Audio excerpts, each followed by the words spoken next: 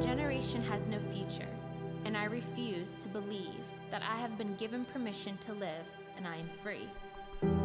I realize this may be a shock, but God has a purpose for my life is actually a lie, and I believe money and popularity are priorities. In my lifetime, I will tell the people closest to me, I have my priorities straight, and I must hold on to my pride. I surrender the idea that my actions will have an everlasting impact. In the future, lukewarm beliefs will be the norm. No longer can it be said that my peers and I care about our faith. It will be evident that my generation is apathetic and lethargic. It is foolish to presume that there is hope. But what if we change that? What if we shatter those expectations? What if we flip the script? There is hope. It is foolish to presume that my generation is apathetic and lethargic. It will be evident that my peers and I care about our faith. No longer can it be said that lukewarm beliefs will be the norm. In the future, my actions will have an everlasting impact. I surrender the idea that I must hold on to my pride. I have my priorities straight, and in my lifetime, I will tell the people closest to me, money and popularity are priorities. It's actually a lie, and I believe God has a purpose for my life. I realize this may be a shock, but I have been given permission to live, and I am free. And I refuse to believe that my generation has no future.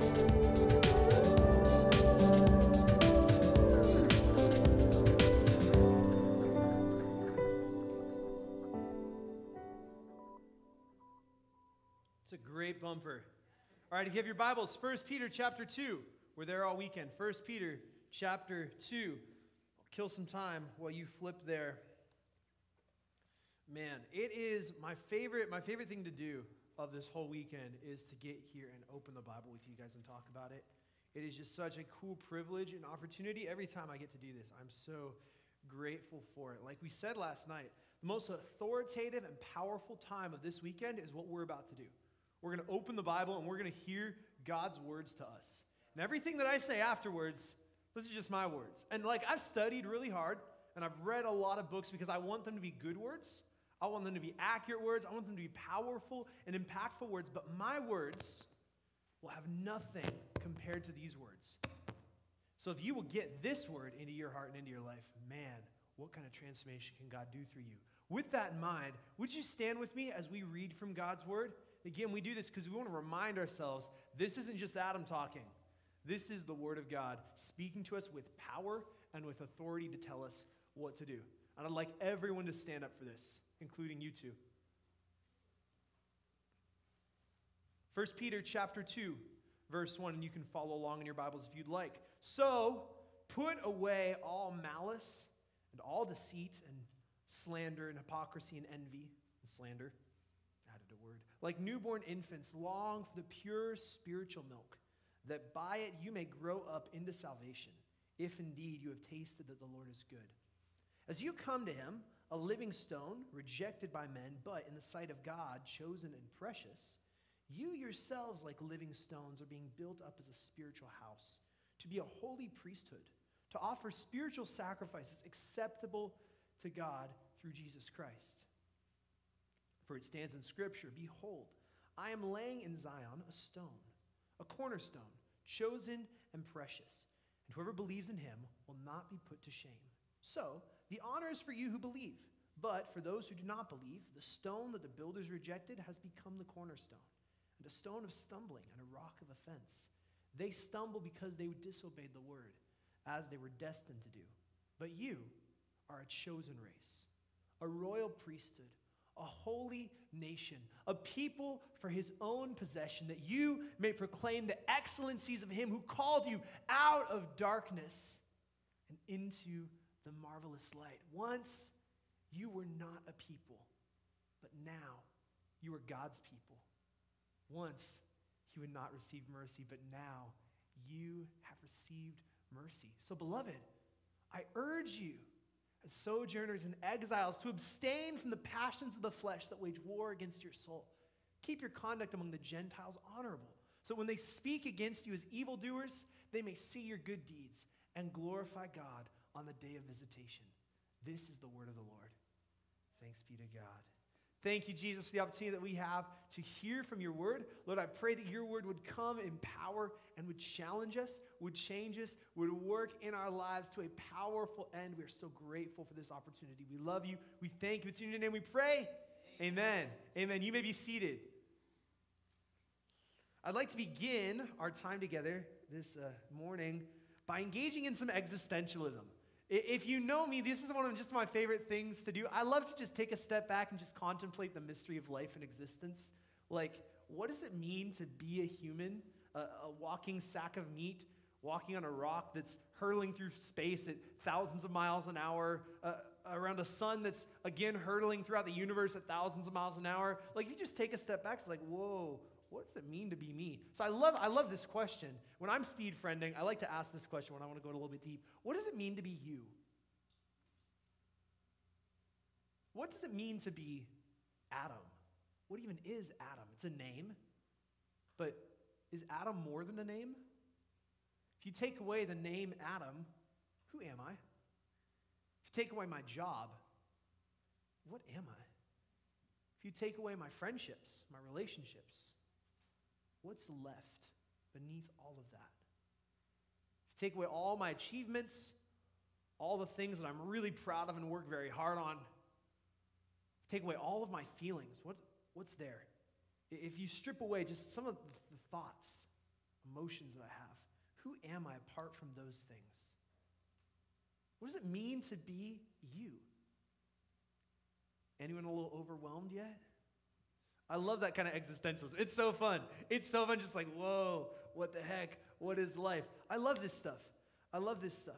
What does your life mean? Because you have a lot of different experiences, but what does it mean to be you apart from your experiences? You have a lot of different emotions. What does it mean to be you apart from all the things that you feel? You have a lot of different friends and relationships, and those are good things, but what does it mean, you as an individual, apart from all of those different things? So now that we've asked those questions, we've felt the weight of just like, whoa, what is existence? Let's let Scripture answer that for us. One of my favorite scriptures, it's not going to be on the screen, but it is our memory verse for this week at MCA, Psalm 115, verse 3. Our God is in the heavens. He does all that he... Is that this week or was that last week? I can't remember. That's this week. Okay. Our God is in the heavens, and he does all that he pleases. I love another verse in Jeremiah chapter 1, verse 5. The Lord speaks to the prophet Jeremiah, and he says, before you were in your mother's womb, before I formed you in your mother's womb, I chose you, and I appointed you a prophet to the nations. See, listen, before you were born, before you were even like thought of as before you had twinkle in your mama's and your dad's eye, before any of that happened, God saw you, and God had a purpose for you. God had something that he wanted you to do and accomplish. This is this great truth that I love from Jeremiah 1:5, that God didn't just see him and know him, but he appointed him to do something. You could say that Jeremiah, ready for this? He was made for this moment. Whoa. See, you were foreseen by God. You were created by him, and he knew who you'd become. He knew what you would do. Nothing in your life is accidental. The fact that you are where you are today, the fact that you're here this weekend is not an accident.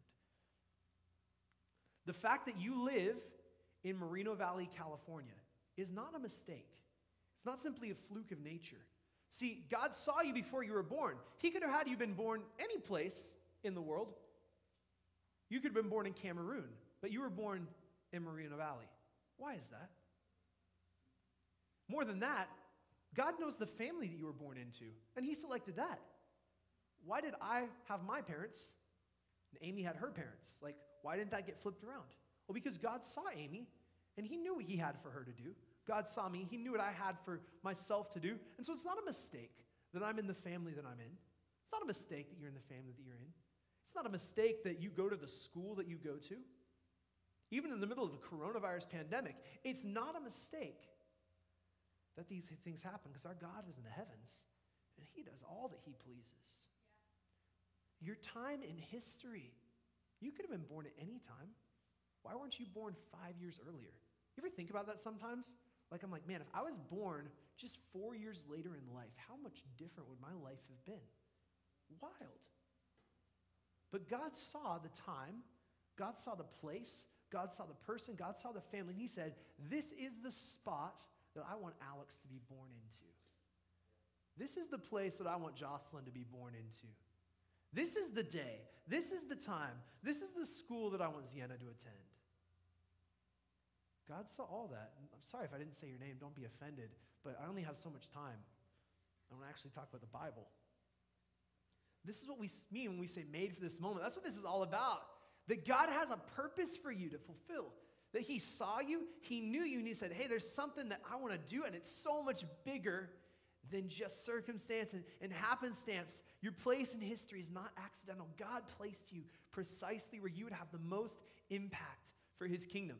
And this is exactly what Peter is talking about in verse 9. He says that you are a chosen race, a royal priesthood, a holy nation, a people for his own possession, that you may proclaim the excellencies of him who called you out of darkness into his marvelous light. Despite the challenges that these early believers are facing, they have a role to play in their world. This passage is the hinge. It's the hinge of the whole letter. Peter has written about what God is doing, how important Jesus is, how important it is to have a life built on Jesus, and he's about to move into a whole kind of unpacking of what does it look like to have a life built on Jesus? How does that affect your relationships? How does that affect the way you work? How does that affect the way you live and act as a human being? And in order to tie, build your life on Jesus and live for Jesus, he needs a transition statement. And this transition statement is maybe the most important statement in the whole letter because it's right here. If you're going to do all that God has called you to do, you need to know this. What you believe about who you are and what you believe about what you are called to do will shape the way that you live in the world. I'm going to say that one more time. What you believe about who you are and what you are called to do will shape the way that you live in the world. So we've already laid a bit of the foundation for this, pun intended. We've already asked, where's your life built? What do you believe? What are these things that your life is built on and resting upon it and sitting upon? Because what you believe about who you are and what you're called to do will change the way that you live in the world. So we need to get these questions right because they form the foundation of who we are as individuals. And so now we can begin to tackle the more important, the surface issues of identity formation. Who are you and what are you called to do? So when I say that, when I say who are you, when I say who are you, I don't mean in the sense of personality or career. Because when we think like, who are you? Well, I can answer that. My name's Adam. I'm an ENFJ on the Myers-Briggs test. My Enneagram number is 3-wing 2. And on the DISC personality assessment, I'm a DICS. But that's not who I am. That's my personality. Listen to some things about me. I like the color blue. I root for the Seahawks. I play instruments. I read a lot. But those aren't me. Those are just things that I do. Those are personality traits. But who am I underneath all of that? In the same way, we talk about a calling a lot of times. What's your calling? Have you found your calling? Do you know what God's called you to do? And we equate calling with career. We think what God has called me to do is to be a plumber, or to be a musician, or to be a pastor, to be a teacher, a doctor, a firefighter, fill in the blank with whatever your chosen career is. Maybe you don't even know what your chosen career is. That's okay. You don't have to choose your career at 15, actually. So let me take some weight off your shoulders. You don't have to choose your career at 18, actually. It's okay to not know what you want to do with the rest of your life. But much more important than your career is your calling. The word we use in the church world for this is the word vocation. And I think it's worth knowing this word, vocation. And the reason I say vocation instead of calling, they mean about the same thing. They're synonyms. But the reason I say vocation instead of calling is because the word calling has gotten really over-spiritualized. And when I ask you, what's your calling? It's like, oh, this really deep question. God, what is my calling? where do I need to go? And it can just be overwhelming to like, what are you called to do? It freaks people out. I know it freaked me out for a really long time. It's like, whoa, this is this big deal. I don't want to get it wrong. I don't want to mess it up because what if I miss God's call on my life? Then I'm screwed. So I like to use this word vocation instead because it's way less over spiritual and it's way more straightforward. There's a purpose that God has for your life, regardless of what you do, regardless of where you go, regardless of who you're in a relationship, regardless, strip all those things away, and there's something that God has for you to do, and it is the same for everyone in this room. We all have the same vocation from God. So you are not defined, I want you to hear this, you are not defined by your thoughts, you are not defined by your actions, you are not defined by the relationships you're in, you are not defined by your feelings. You are defined by your identity, who God says you are, and you are defined by your vocation, what God has for you to do. So let's talk about your identity for a few minutes. You are chosen. You are chosen. And this is the bedrock of identity for Peter. This is when he wants to talk about identity, the first thing he wants to say is, hey, you are a chosen race. God has chosen you. I need you to hear this. God saw you before the foundation of the world. Before planets and galaxies existed, God saw you. And if you're a believer, God chose you. The Bible talks about God choosing people, and the word that it uses is the same word for loving people. When it says that you were known before the foundation of the world, it also means you were loved before the foundation of the world. Before you did anything right or anything wrong. Before you ever sinned, before you ever made yourself super holy and great, you were loved by God. You were chosen by Him. He saw every mistake that you would ever make. He saw every way that you would disappoint Him. He saw every way that you'd ever screw it up, and He still chose you. Listen, He still chooses you.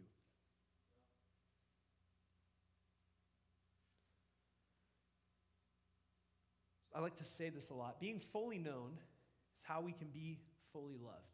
A lot of times we feel like, man, no one knows me. No one really knows the real me. And so it's hard for me to feel loved because it's like, man, the person that you love, that's not really who I am. That's just the mask that I put on.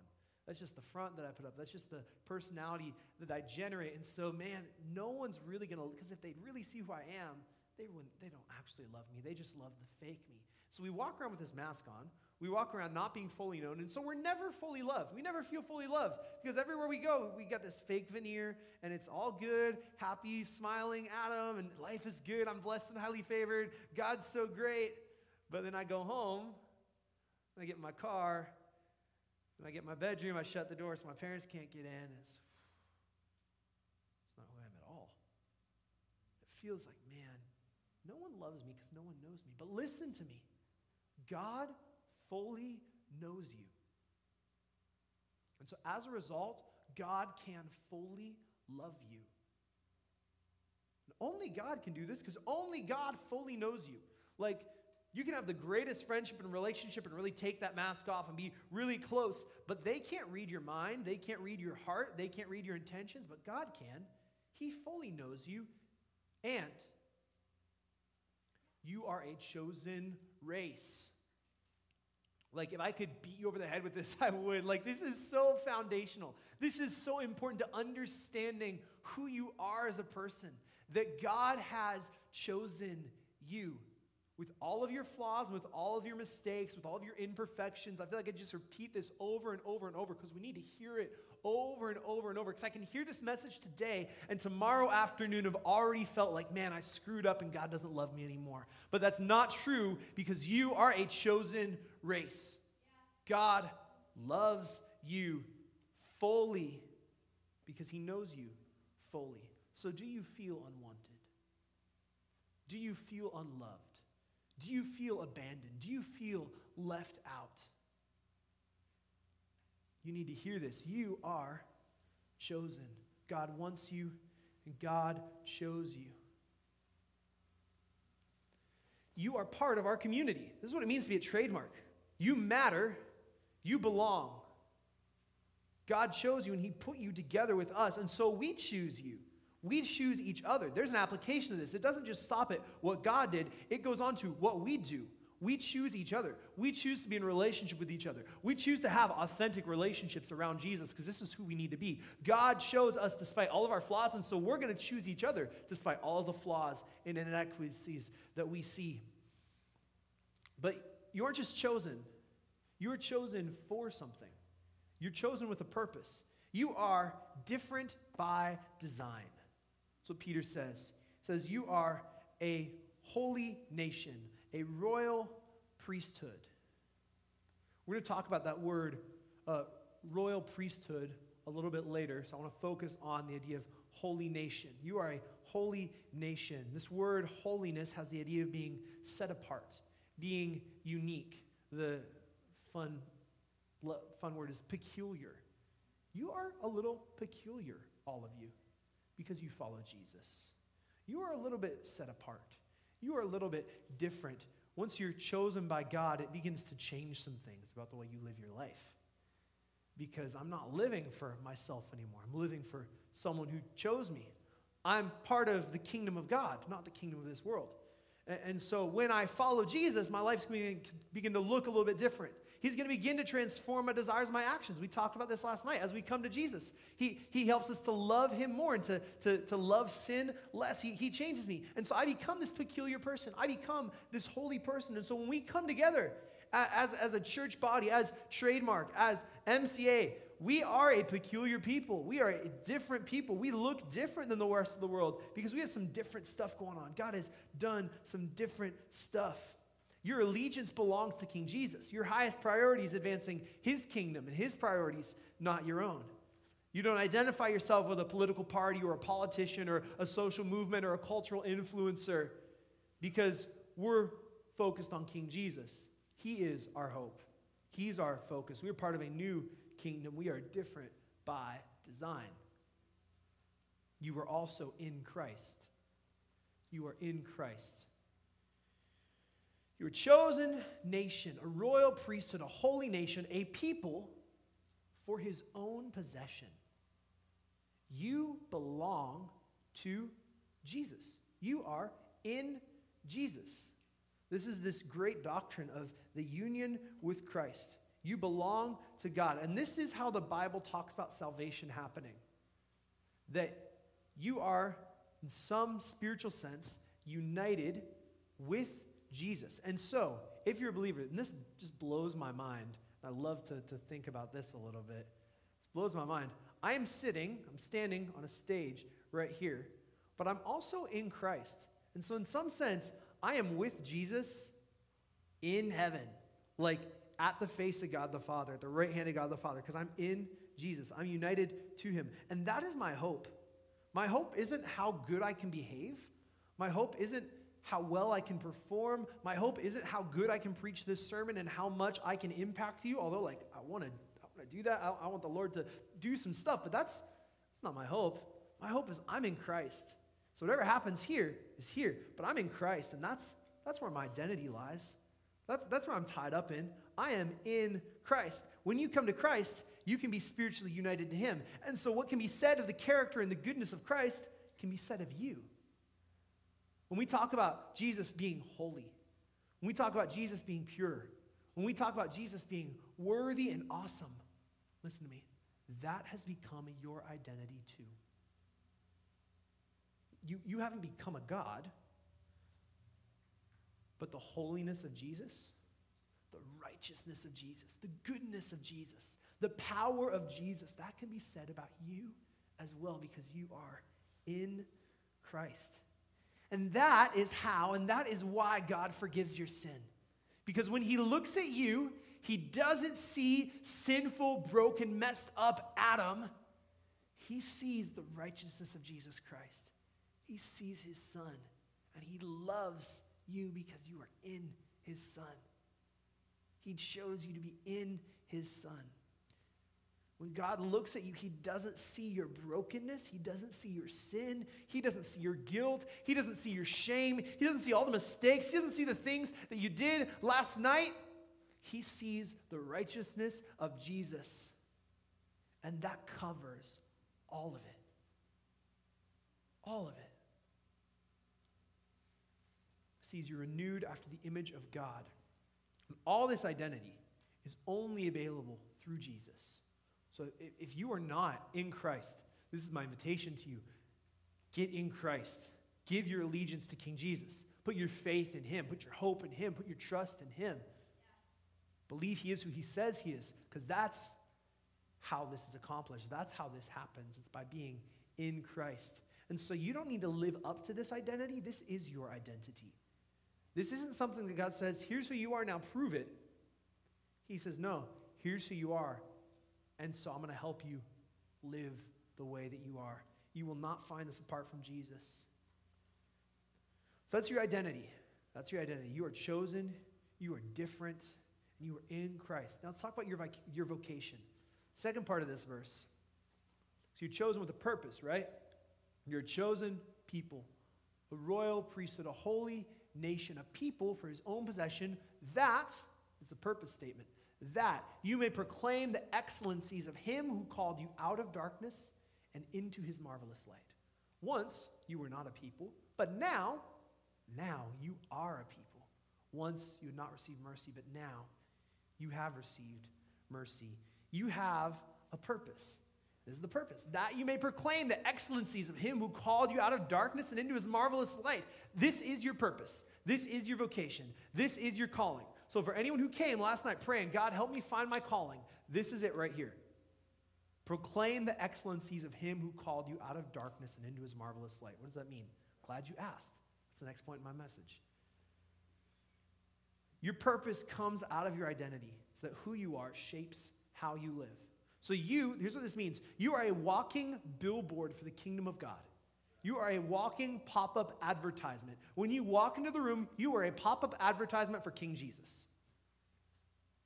The content of your advertisement is either really great or it's one of those really cheesy ads, and that's going to depend on your spiritual maturity and how much you grow into that. But wherever you go, you are a walking advertisement for Jesus Christ.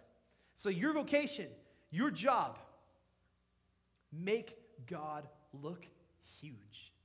Well, God is huge. Show that God is huge. Show that God is huge. Declare his glory. Proclaim his excellencies. Tell the story. Man, you have no idea what I was living in before I came to Jesus. You have no idea how hopeless and depressed I felt before Jesus changed some things in my life. I felt I had no purpose in life. I was just wandering aimlessly, but then I found Jesus and something changed. Make God look huge. Advance the rule of the kingdom of God. When you walk, when you live under his authority, King Jesus. Bring others into his kingdom. You are this walking billboard. Listen to me, people are watching you. May not feel like it, but people are watching you. People know you're a Christian. Your parents know that you came to this camp this weekend. Your friends know that you're busy on Wednesday nights because you got something going on. What do they see when they're watching you? Do they see Jesus? Do they see a good advertisement for God's kingdom? That's a challenging question. I'll talk more about that later. Okay, so that's my vocation, but what should I do with my life? What should I do with my life? And this is just good preaching. Don't follow your passion, follow your purpose. Don't follow your passion, follow your purpose. So you say, okay, my vocation is to proclaim the excellencies of God. How do I do that? What career should I pick? Should I be a plumber? Should I be a banker? Should I be a teacher? Should I be a pastor? Don't follow your passion, follow your purpose. Your purpose is to show off the glory of God. Take your passions and put them on your purpose. So God has given you, right, we talked about this, God has made you the way you are for a purpose. It's not an accident that you are where you are. It's not an accident that you have the passions that you have. It's not an accident that you have the dreams that you have. It's not a mistake that you have the goals that you have. Those are things that God gave you. So take all of those passions and don't live your life focusing on those passions and trying to fulfill those passions. Take those passions and put them on top of your purpose. Because your purpose is steady. Your purpose is this strong foundation. Your purpose is Christ the solid rock. You put all your passion on that. You put all your dreams on that. You put all your desires on that. Man, see how God can use those. See where God takes that. See how God uses your passion for education to advance his kingdom in the world. See how God uses your passion for the culinary arts. You're like, man, how can I be passionate about cooking and like proclaim the excellences of Jesus? Man, God made good food. It's good to make good things. Like, there's a whole world of just, we need Christian art. Not like crappy derivative, I'm not going to name any radio stations, but we don't need just Christianized junk, but we need good art that's powerful and compelling and glorifies Jesus. You don't got to paint pictures of Jesus and the Virgin Mary, but as you paint, you give God credit for your gifts. You show off the beauty of God's good creation. The Bible says that creation declares the glories of God. And so you show off the beauty of creation in your landscape artistry. You show off the beauty of your creation as you take a cow and make it taste like something way better and way less smelly. That'll preach. Passionate about athletics? Give God the glory for your successes. Live a holy life on whatever platform you're given. God, we need powerful Christian sports influencers, people with a platform. Guys like, I love Russell Wilson. I'm a big Seahawks fan, so of course I do. But like, that man's Twitter feed is a Bible verse every day.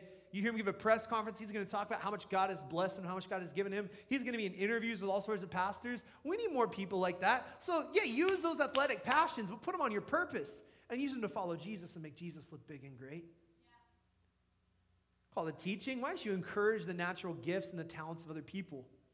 Why don't you be a shoulder to cry on? Gosh, we need more good, godly teachers who aren't concerned about pushing their own agenda, but are concerned about pushing the agenda of the kingdom of God. Yeah, I said it. Yeah. Passionate about public service? You just love to do things for other people? You got that strong 2-wing 3 going on? I feel you. I feel you. Advance the rule of King Jesus in whatever ways are made available to you. Run for office. And then follow Jesus as you do it. Enact great legislation. Advance justice. Advance righteousness. See that thing happen. And keep your mind on Jesus and don't get dirtied up by money and success. Yeah. Man, I'm going to throw this in there. You called to pastoring? We need more pastors. Why not you? Why can't you be called to ministry? Why can't you be called to do this? I'm not saying you have to, but why not you? Become a deep-rooted person that can direct others in the deep things of life. Why not you? So you've got an identity. You've got a purpose. You also have a destiny. You have a destiny. Verse 10. Once you were not a people, but now you are God's people. Once you had not received mercy, but now you have received mercy. Here's your destiny. Destiny is kind of a weird word. Don't get weird with it. We think of destiny like fate, of like you must do X, Y, and Z. Your whole life is mapped out, and like every choice you make is controlled and determined. I don't necessarily believe in that. I don't think that's what Peter's talking about here. Basically, this is your final hope. This is whatever happens in life, whatever mistakes you make, whatever successes you have, this is where you're going to end up. This is the end goal of people who follow Jesus. This is the end result. Basically, Peter's doing this big zoom out shot. He's looking at the whole span of lifetime of anyone who follows Jesus. He does this not just by making a point, but he does it by using some poetry. Peter loves to make references to great literature. It's fun because I love to talk about great literature. So if you turn in your Bible to Hosea chapter 1, verse 2. Some of you guys are like, yes, Hosea. Hosea, I tell you, is one of the most beautiful books in the Bible. So rich. Hosea chapter 1, verse 2. And this is what Peter references. It's a story. Hosea is an ancient prophet in Israel, and the Lord tells him to do some crazy things, and he says, your life is going to be a metaphor for my message to the nation of Israel. So here's what it says, and this is just the Bible, y'all. When the Lord first spoke through Hosea, the Lord said to Hosea, Go take to yourself a wife of whoredom and have children of whoredom, for the land commits great whoredom by forsaking the Lord. You're like, did he just say what I thought he said? Yeah. He said, Hosea, go marry a prostitute. She's going to cheat on you. She's going to have children from other men. This is what I want you to do. Now, listen to me. The Lord is not telling every person to do that. So you can't take this Bible verse and say, well, it's okay for me to go to a prostitute because the Bible says so. This is a specific verse for a specific person for a specific time. We're on the same page. So he went. He took Gomer, the daughter of Diblaim, and she conceived and bore him a son. And the Lord said to him, Call his name Jezreel, for in just a little while I will punish the house of Jehu for the blood of Jezreel, and I will put an end to the kingdom of the house of Israel. And on that day I will break the bow of Israel in the valley of Jezreel. She conceived again and bore a daughter. And the Lord said to him, Call her name No Mercy, for I will no more have mercy on the house of Israel to forgive them at all, but I will have mercy on the house of Judah, and I will save them by the Lord their God. I will not save them by bow or by sword or by war or by horses or by horsemen. When she had weaned No Mercy. Gosh, aren't you glad your name isn't No Mercy? Talk about a bad name. After she'd weaned No Mercy, she conceived and bore another son. And again, these aren't Hosea's sons. These are, she's getting hired out. These are the kids that result. Call him his name Not My People. This word in Hebrew is literally not my son. For you are not my people, and I am not your God. This is God's message. You're like, man, I thought this was going to be hopeful. That does not feel hopeful. But before we can understand the beauty of the good news, we got to feel a little bit of the weight of the bad news. So this story of Hosea's life is a metaphor for the nation of Israel. That instead of going to God for all of their comfort and all of their hope, instead of trusting in the Lord, they've put their trust into false gods, into literal idols, golden statues. It says, you've done all this, and it's just like you are a prostitute. You were in a covenant relationship with me. We were married to each other. We were supposed to love each other and care for each other. And you abandoned me, and you went off to serve other gods. You can feel the pain of God in this passage. And if you continue to read, we won't read the whole thing, but you continue to read chapter 1 and 2, you feel the pain that God feels as his people reject him and abandon him.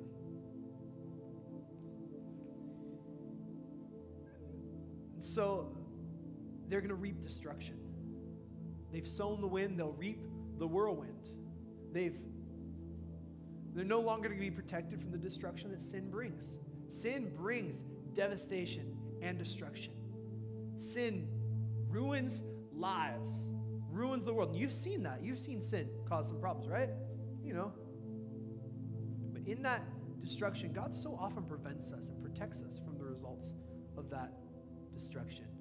But he says, I'm moving the hand of protection, and I'm going to let sin destroy you. I'm going to let sin consume you. I'm going to let sin ruin you because you're choosing it.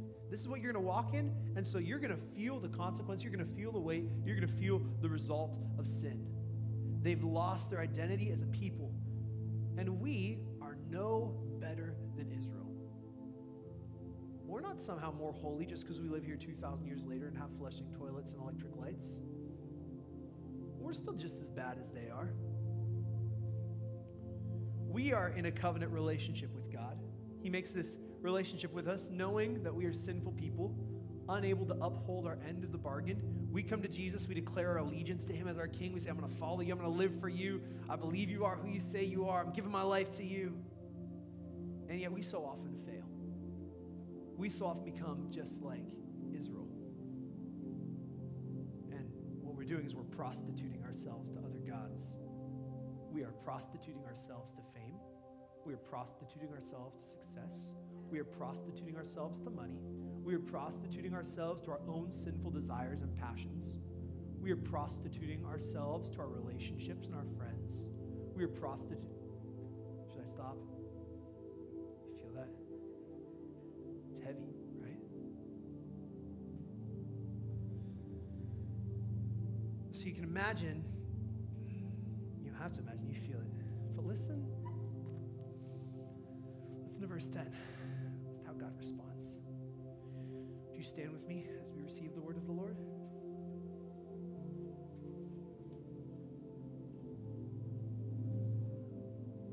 Yet the number of the children of Israel shall be like the sand of the sea, which cannot be measured or numbered. And in the place where it was said to them, you are not my people, it shall be said to them, children of the living God. The children of Judah and the children of Israel shall be gathered together. They shall appoint for themselves one head. They shall go up from the land, for great shall be the day of Jezreel. Say to your brothers, your brother whose name was not mine, say to your brothers, you are my people. Say to your sisters, you have received mercy. This is God's response to human sin. This is God's response to our unfaithfulness. This is God's response as we prostitute ourselves to sinful behaviors and lifestyles and attitudes and actions, as we abandon Him. God's response is not judgment. God's response is mercy. You are my people. Once you were not a people, but now you are my people. Once you had not received mercy, but now you have received mercy. God meets His people with mercy and not judgment, with adoption and not disownment. Only in Christ is this true. Only in Christ do we meet the mercy of God, and we need the mercy of God. And so we are not punished for our disobedience because Jesus was already punished so that we don't have to be. He took the weight of wrath. He took the weight of judgment. He took the weight of sin. It's on Him now. It's on the cross. When God looks at you, He doesn't look at you with anger, with rage, with judgment, with wrath. He looks at you with mercy because you are His people. You are the children of God. This is the promise of Christ in 1 John chapter 1, verse 9. If we confess our sin, He is faithful and just to forgive our sin and to cleanse us from all unrighteousness. So I want to invite you to come to the table of mercy.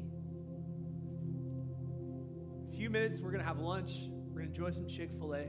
But before we have some real physical food, I want to invite you into some spiritual food. I want to invite you into the mercy of God.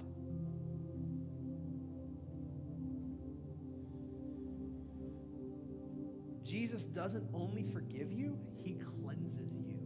So you are spotless in His sight. So that unrighteousness in your life, that's a problem, right? God doesn't judge it and punish it because He punished Jesus, but that unrighteousness is still a problem. But God's response is the blood of Jesus Christ cleanses us from all unrighteousness. As we come to Jesus, He cleans us. He washes us. He sanctifies us. That's the churchy spiritual word that we like to use. If you are in Christ, you are destined for mercy and not for wrath. This is the clearest expression of the gospel in this whole passage. You have gone from strangers and aliens, from sojourners and exiles, and you have become a people of God's own possession. You have a king. You are in a kingdom. The kingdom of God has come. You've gone from wrath to mercy. And so I want to invite you to receive the forgiveness of God this morning. What I'd like us to do is together to confess our sin. And there is a prayer that the church has prayed for thousands of years in order to make that confession happen. And I want to invite you to join me in together confessing our sin to God, coming to Him knowing that He will not respond in wrath or judgment, but in mercy. If we confess our sins, He is faithful and just to forgive us our sin, to cleanse us from all unrighteousness. We'll put that prayer up on the screen. I'll invite you to read that with me. Most merciful God, we confess that we have sinned against You in thought, word, and deed, by what we have done and by what we have left undone. We have not loved You with our whole heart. We have not loved our neighbor as ourselves. We are truly sorry, and we humbly repent. For the sake of your Son, Jesus, have mercy on us and forgive us, that we might delight in your will and walk in your ways, to the glory of your name. Amen. God is gracious to all who confess their sin and in humility ask for mercy. In the name of the Father, the Son, and the Holy Spirit, your sin is forgiven. Do you feel that weight lift? It's powerful. It's powerful. We're going to take a few moments and pray. There's some stuff that maybe you just feel like, I need to lay this down. I need to lay this shame at the feet of Jesus. I need to lay this guilt at the feet of Jesus. I want to be the person that God has called me to be. I don't feel very chosen. I don't feel very holy and different and distinct. I want to invite you to come, let God speak to you and do some work in your heart and your life. Invite God to assure you of your purpose in this world, your vocation, to show you how you can live that out. I'm going to pray, and then I'm going to invite you to come. We're not going to take too much time because I want to eat, but I want to honor God in this moment and spend some time in prayer. Father, thank you for your word. Thank you for the way that it challenges us, the way that it instructs us, the way that it convicts us. Lord, I pray that we would submit ourselves to the discipline of your word. Thank you for your mercy, that you come not in wrath, but in forgiveness. You come in grace for us. Would you show us who we are? Would you show us what you have for us to do? Would you show us